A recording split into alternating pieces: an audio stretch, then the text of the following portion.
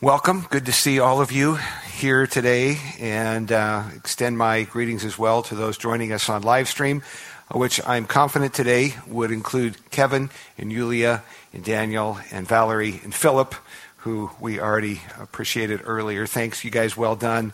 And kids, you did great. Pastor Jay misses you, looks forward to seeing you again someday soon.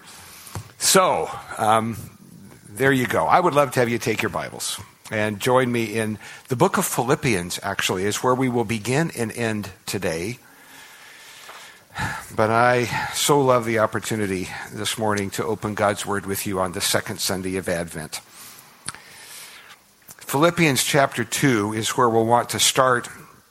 And as you have already heard, with this progression of Advent, we are coming this year under the heading, The Virgin Son, Savior of the World, the fifth in a 7-part series that we are moving through year by year. And of course, this is our second go-around of these different, the plays and then the sermon series, drawing our attention to certain high points in the story of redemption.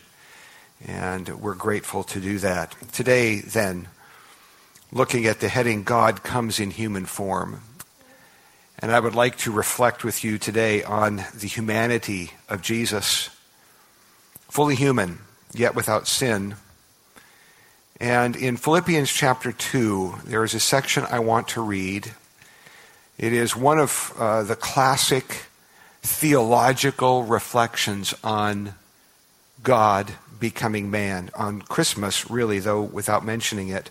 The Apostle Paul then, and I'm stepping into the middle of a paragraph, I realize, because I want to begin reading at Philippians 2, verse 5.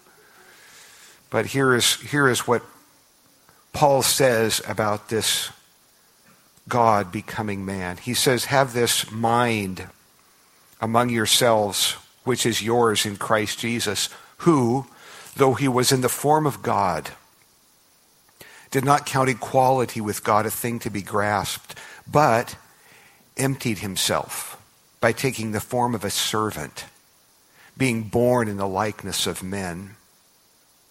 And being found in human form, he humbled himself by becoming obedient to the point of death, even death on a cross.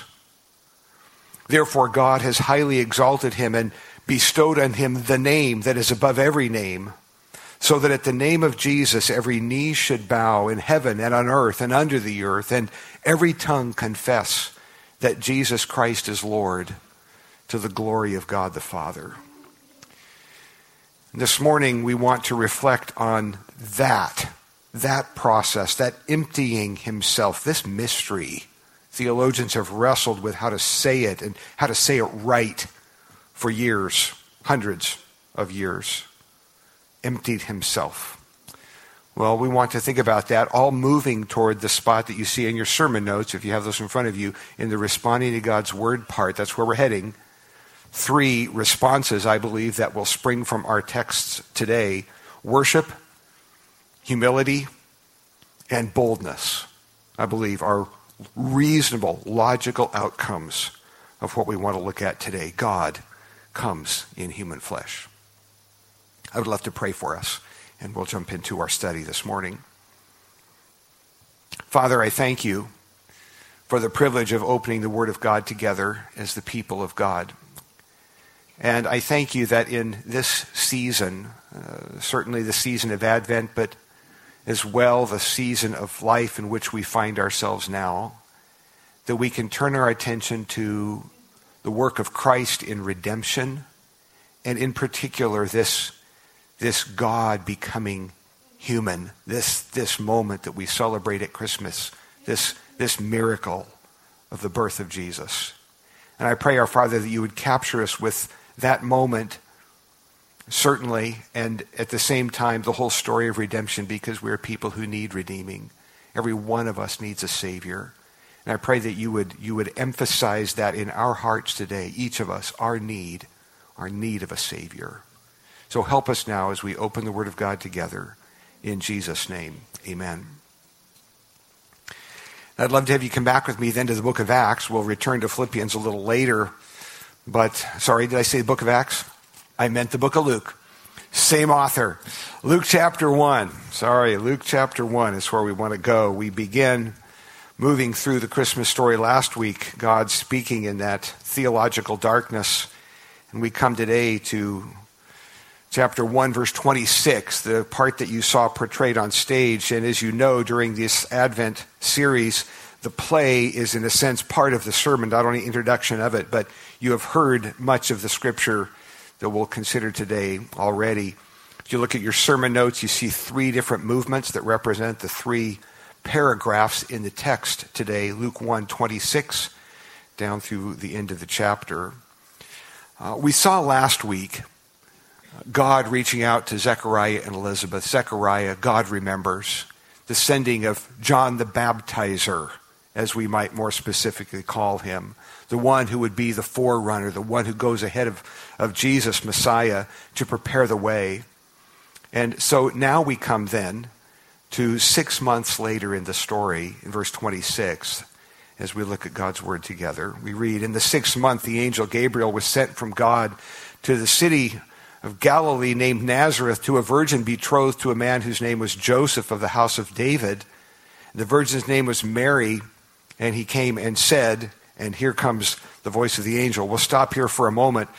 Under the heading that I have in front of you on your study notes, God gives his greatest gift through very humble means. Not only were we introduced to Zechariah and Elizabeth and their humanity last week, including the questions and the doubts and the fears that were theirs. Now we go not only 6 months later, but from an older couple. They are pronounced in chapter 1, advanced in years, in verse 7. Now we go the other way in terms of age to Mary, who by custom and indications, suggestions in Scripture, we would see her as a young gal, probably a teenager. Some have guessed, based on culture, as young as 14. Can you imagine? Today, no offense to 14-year-olds and younger, we call them children. We're all grown up when we're speaking to them, but behind their backs we say they're just children. Indeed, she was young. And yet, as we're going to see through the text, this is an amazing girl. Young, yes, steeped in Scripture, to where when she thinks and talks, you hear the word of God. By those estimations, and certainly by our customs today, this is quite a young lady. I have on your study notes, Mary and Joseph are betrothed. We often substitute our cultural term engaged for this, but they're not identical. They're not equivalents. We have certain customs, every culture does, with what engagements mean and the seriousness with which people take them. Betrothal in the time of Scripture was much closer to being married than just like a promise of something to happen. In fact, they were considered to be legally bound together apart from living together or sleeping together, awaiting the day when there would be a wedding feast, probably more than a day, perhaps a week of celebration. But such a serious relationship that to break it off, as we'll read in a little bit in Matthew 1, that it would require what would be considered a divorce to break it up. So betrothed, yes. I emphasize that because I want you to see a little bit of the background so that when we read about the interaction between the two of them, you understand a little more what's expected here. Yes, they're engaged, certainly. Now, the angel's voice then, verse 20, verse 28. The angel says, "Greetings, O favored one, the Lord is with you." And of course, she's troubled at that saying. No kidding. We don't have conversations with angels every day now or then. Tried to discern what kind of greeting this was, and the angel said, "Don't be afraid, Mary. You found favor with God, and behold, you'll conceive in your womb and bear a son, and you shall call his name Jesus. He will be great, and he will be called the Son of the Most High, and the Lord God will give to him the throne of his father David, and he will reign over the house of Jacob forever, and of his kingdom there will be no end." Now, if you were with us, I believe it was 2 years ago, if I get our Advent series chronology correct, 2 years ago, our topic was David, shepherd, warrior, king. And we took as a key text 2 Samuel 7, which is the Davidic covenant. You should be familiar with this. One of the high points in the story of redemption where God comes and meets with David. David sitting in the presence of God, and God makes promises to him that go far beyond his little kingly life. There will come in your line one who will sit on your throne forever. He'll be a forever king. And David rightly sat before God and said, wow, how can that be? People live and people die. How can there be a forever king? Believing in faith and yet not understanding how it would all work out. I remember some years ago as we put together that series, David, Shepherd, Warrior, King, there was a discussion as I was in it with talking some things through with one putting together the script. And he said, man, I guess I haven't really thought about that. And I said, well, do this for me. Pull out your Bible study software and just search David, son of David, family of David, house. Just start looking. And it's when you do that, it's like the night sky and stars. It just lights right up. All the way through, you find Jesus, son of David, Jesus, son of David. The son of David will come. It's a tie-in to 2 Samuel 7 and the promises of God. And so here, Gabriel makes a reference to Mary. He will reign over the house of David. He'll sit on the throne of David. And I can just imagine Mary saying, of course, the Davidic covenant. 2 Samuel 7. I learned that in Sunday school or wherever it was. I went that day. I heard it. Davidic covenant. Went to that Advent series. Yes. It's the fulfillment of God's promise from hundreds of years ago. So I expect Mary is just amazed at this. God is keeping his promises from hundreds of years ago, and it includes me. Can you imagine? Wow, looking around. Anybody else? Are you talking to me? What an amazing, amazing moment. So Mary hears Gabriel connect the dots, certainly to the Davidic covenant. Now, verses 34 and 35, Mary says to the angel, how will this be since I am a virgin? And the angel says, the Holy Spirit will come upon you. The power of the Most High will overshadow you. Therefore, the child to be born will be called Holy, the Son of God. Mary's young, but she knows where babies come from. And she knows, how's this going to work out? Good question. Now, I want to just take a poke at something here, not inadvisedly and not, I think, completely out of context. Mary knew the science. People talk today about knowing the science. And I just want to point out something. True science is a theocentric study. It includes God in it. Sometimes people talk about science and they have removed God from it, and I would suggest to you at this point you do not have true science. Some of the greatest scientists of all time have been God-centered, Bible-believing people. Okay? You should know that in your history of biology and science. Some of the greatest people who discovered amazing things in science believed that the universe had order and structure. That's why they were looking for reasons behind things. They believed it wasn't random. They had a God-centered worldview. So you should know that. Sometimes people talk about science like it's separate from God. And they say things, maybe we say things like this. God suspended the laws of science, and I would quickly, or the laws of nature, I quickly say, no, that isn't true at all.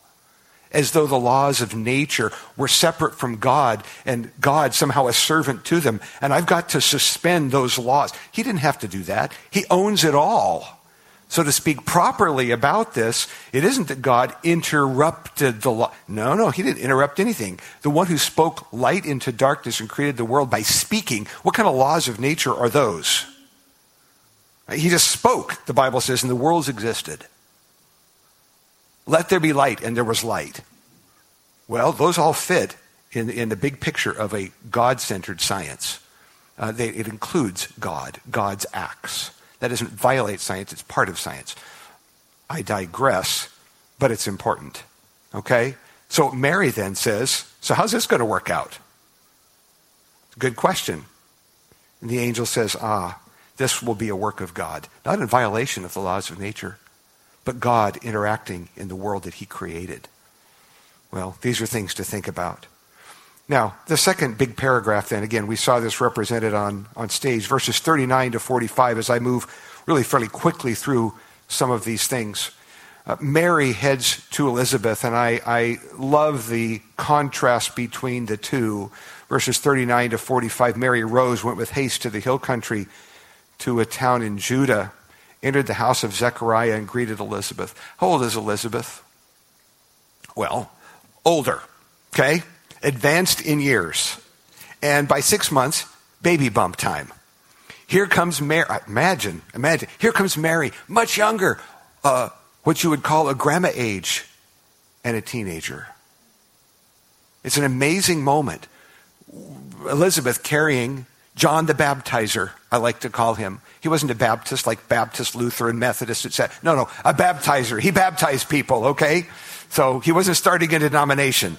He baptized people. So John the Baptizer, who is the forerunner, here they are in the same room, and Mary speaks, and this living, breathing infant, which is what the term means when you dissect it a bit, a living, breathing infant in Elizabeth's womb, leaps for joy.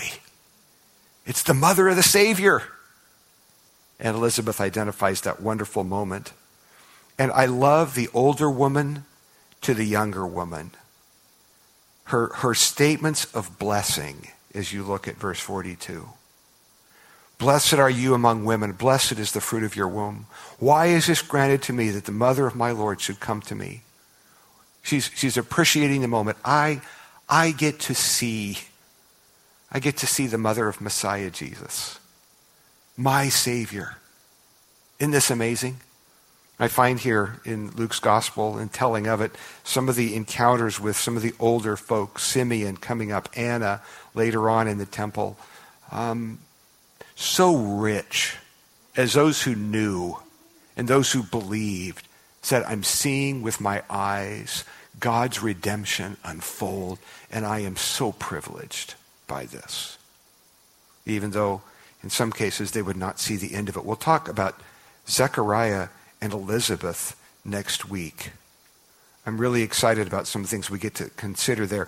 God visits us with tender mercy. That's next week's sermon. You should be around for that. There are some deep mysteries there. God's tender mercy, and may I suggest as well, as you'll hear next week, God's severe mercies. God's severe mercies are at play as well. And we'll get to think about that together. Elizabeth then expresses encouragement to Mary. I put that in our vernacular. Go for it, Mary. Good for you. Older woman to a younger one. Mary, God bless you. God bless you, my daughter. Now, I want to go to Mary's song, verse 46, in this third movement of the text. Again, moving quickly from one to the other. And I want to read this whole song and consider what she says. I'd like you to look at what she says in her. It's a song of praise, what she sings about, what she doesn't sing about. And I want you to notice the things she says about the work of God. So here then, Mary's song. Verse 46, Mary said, my soul magnifies the Lord, and my spirit rejoices in God, my Savior. For he has looked on the humble estate of his servant, and behold, from now on all generations will call me blessed.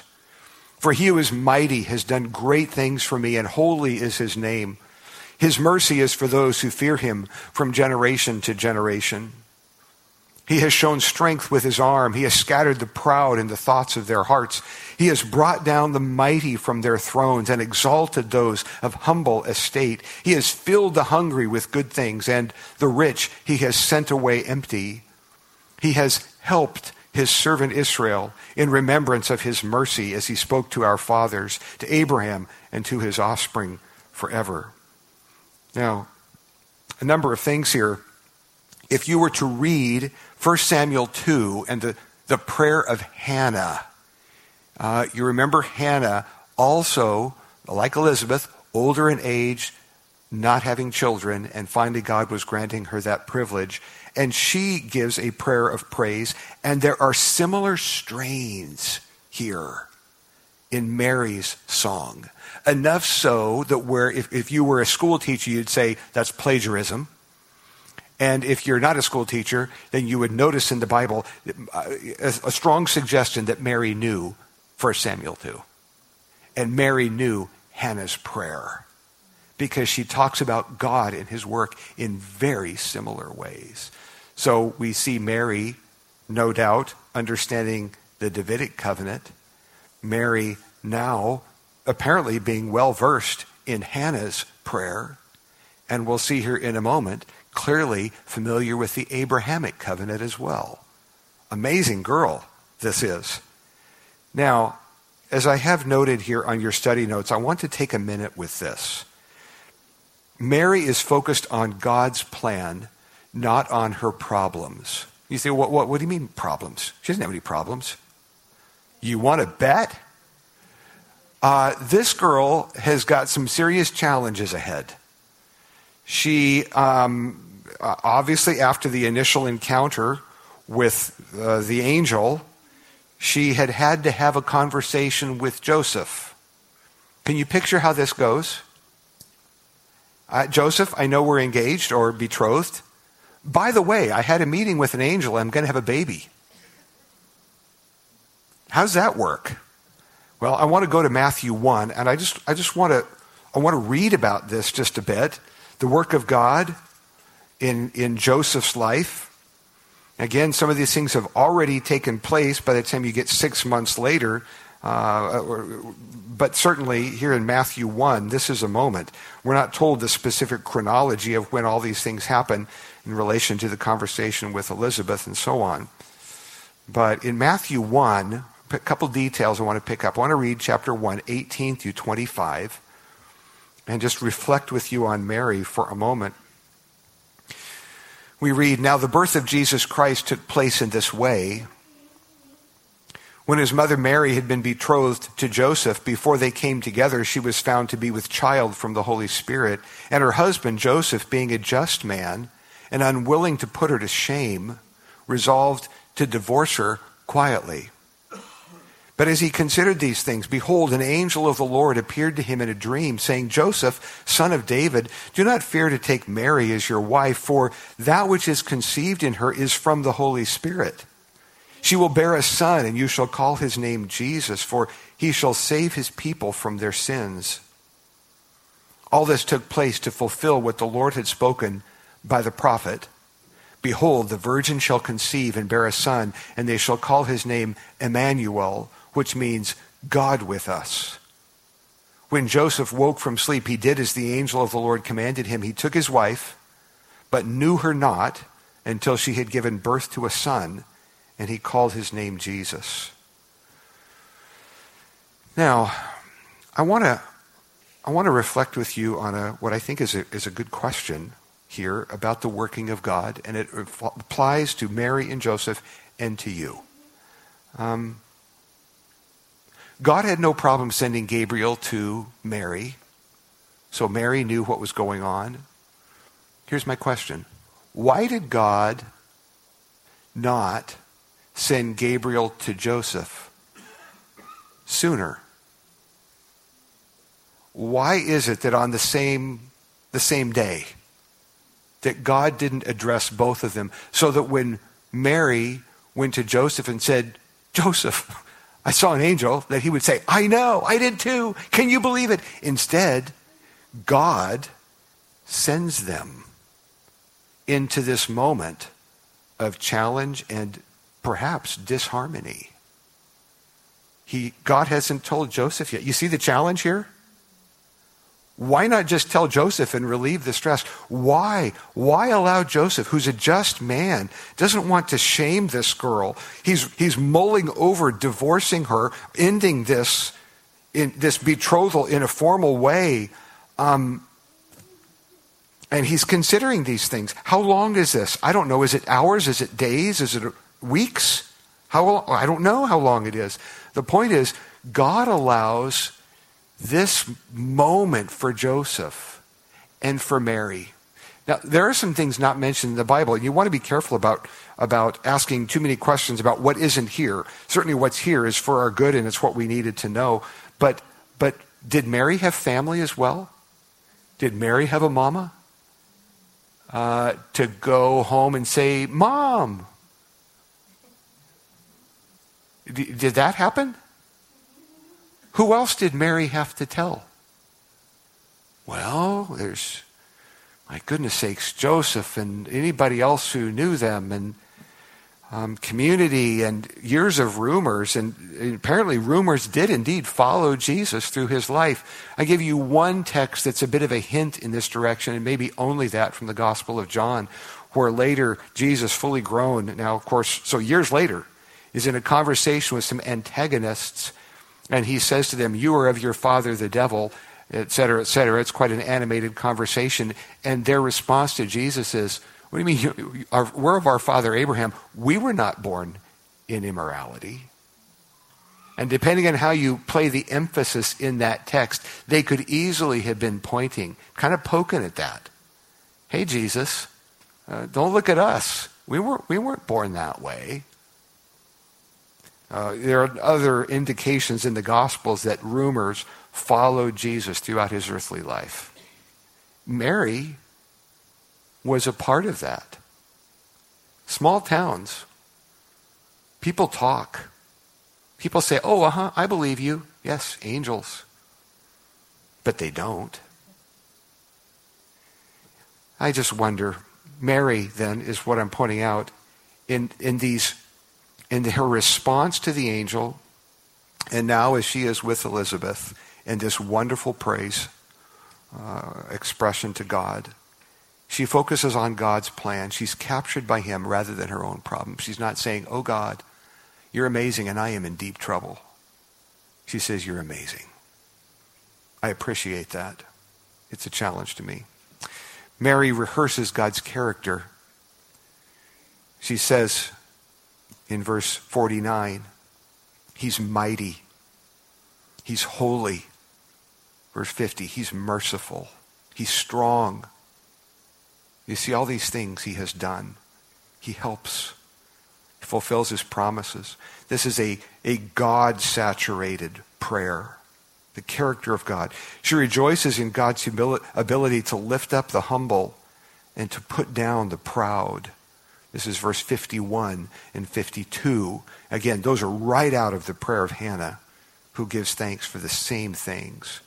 And then you come to verse 55, and you see the reference to the promises to Abraham.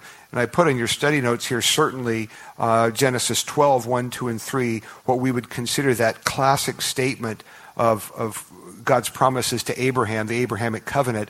Those are expanded, those promises in chapter 12 are expanded in Genesis 15, and that's the text where God takes Abraham outside and says, "Look at the sky, look at the stars," and says, "So shall your descendants be," Genesis 15:6, and Abraham believed God, and it was counted to him as righteousness. And then that promise is repeated again in Genesis 17, where the covenant, the promises related to circumcision are played out, and the comments about God's promise to Abraham expanded a bit. And Mary appears to know these things. She's heard the word of God, believed it, and it's ready on her lips. Wow, I love this. Mary, through whom God came in human flesh. Now, some reflections I have here in front of you. I'd like you just to look at this with me for a moment as you look at your study notes. The virgin birth of Jesus Christ is a very big deal in the Bible. And it has been a big battleground area down through the history of the church.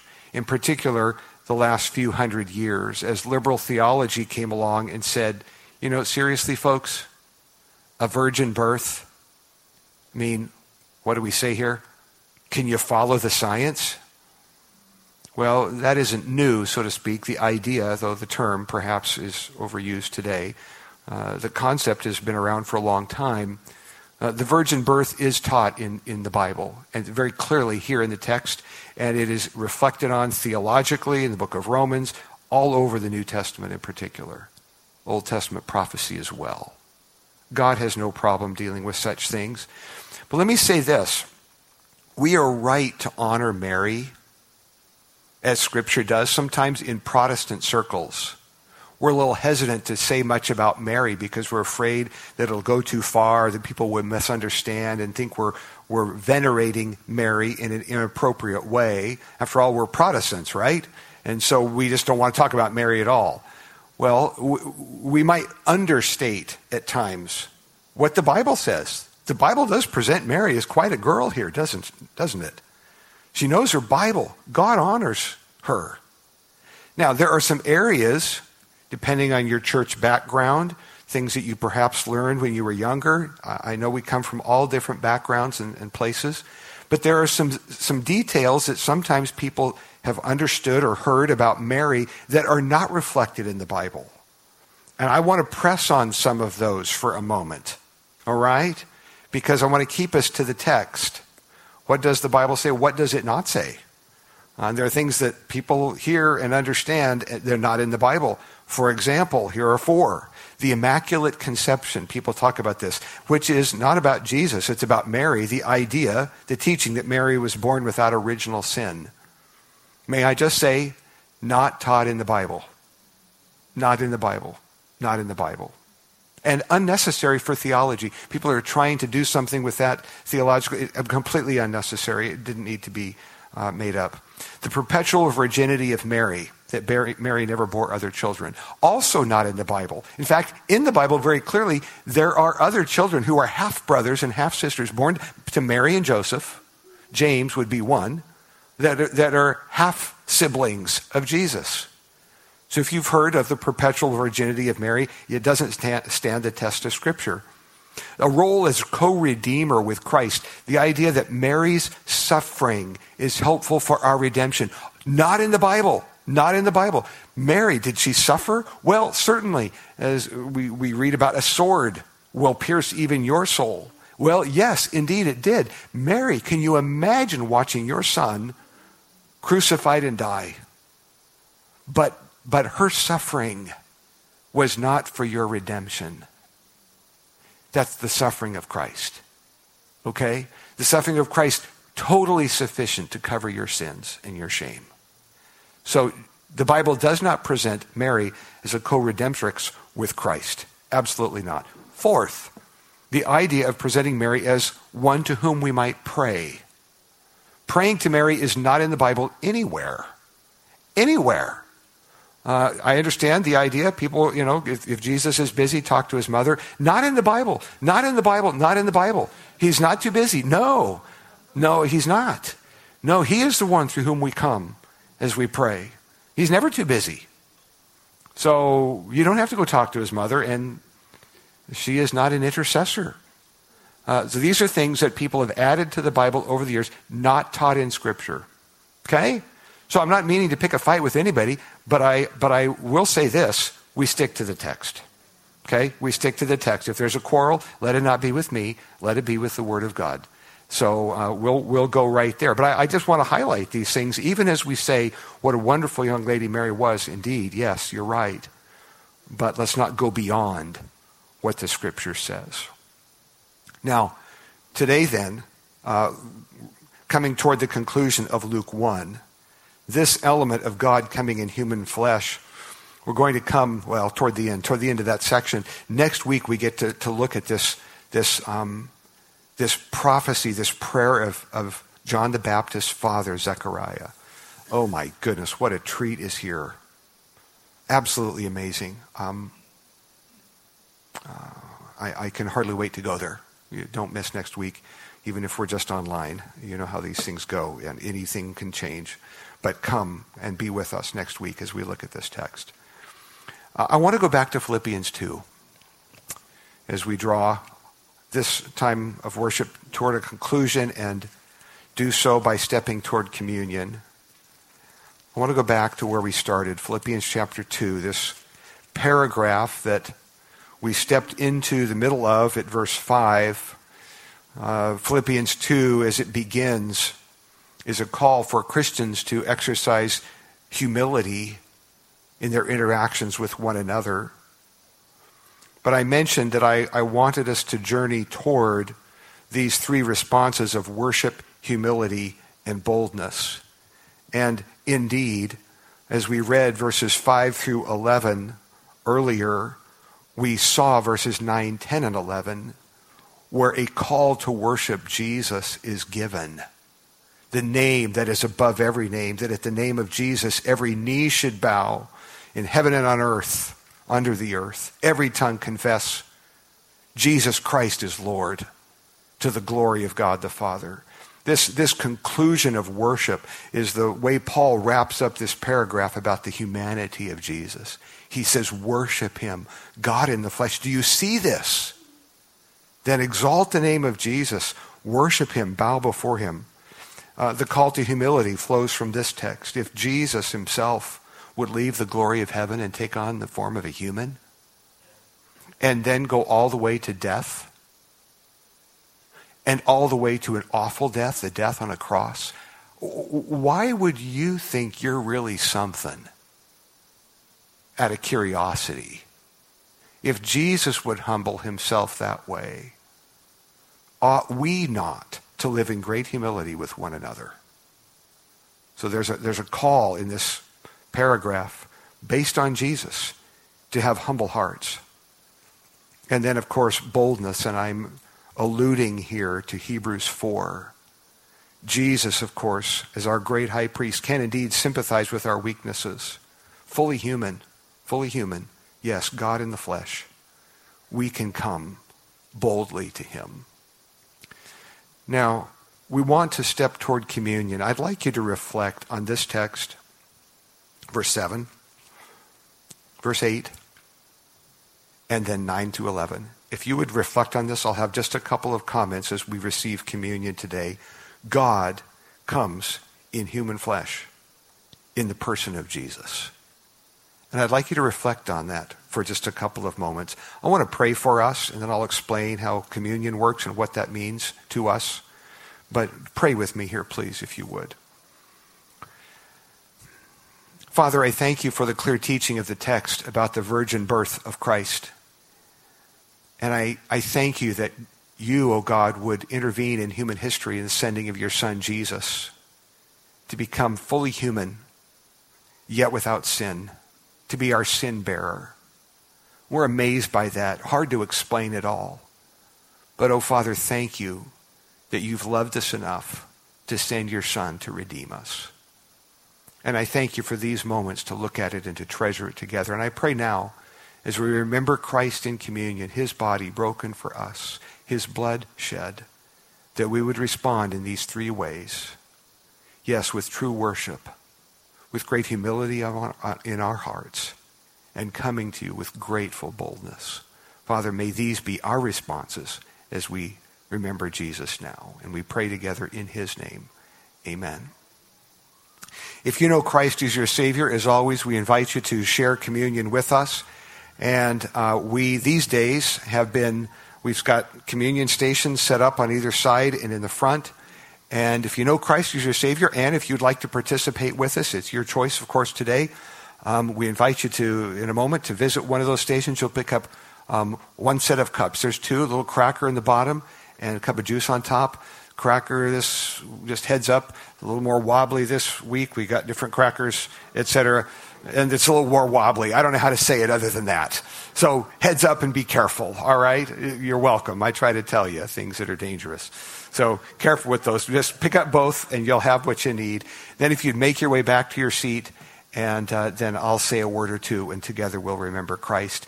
It will work better if those on the side who are going to come down to those areas, if you go up the side and down that aisle, and ditto here if you come up this way and down that. So those aisles are going that way so that you're not the fish swimming upstream. Well, if you'd like to join us, I invite you to come now and serve yourself and then be seated. And in a few moments together, we'll remember Christ.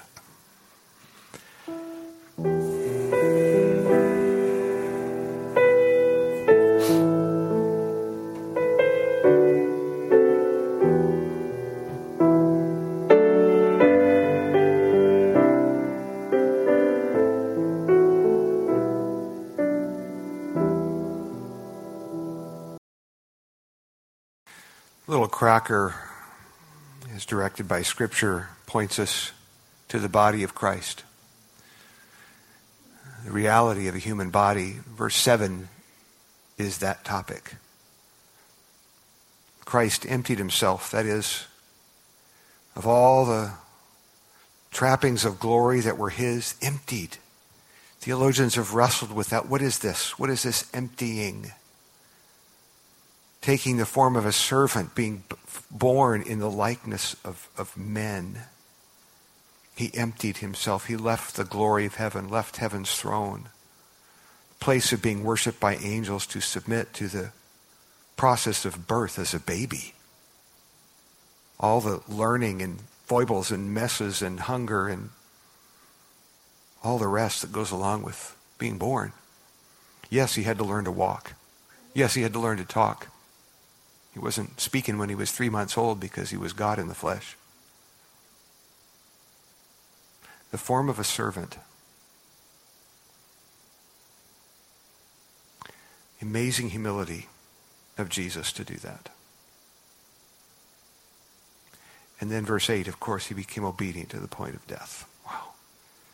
This little cracker is a prompt to your heart to say, think of the body of Jesus broken for you on the cross, a real body. Let's remember him together. Verse 8 then.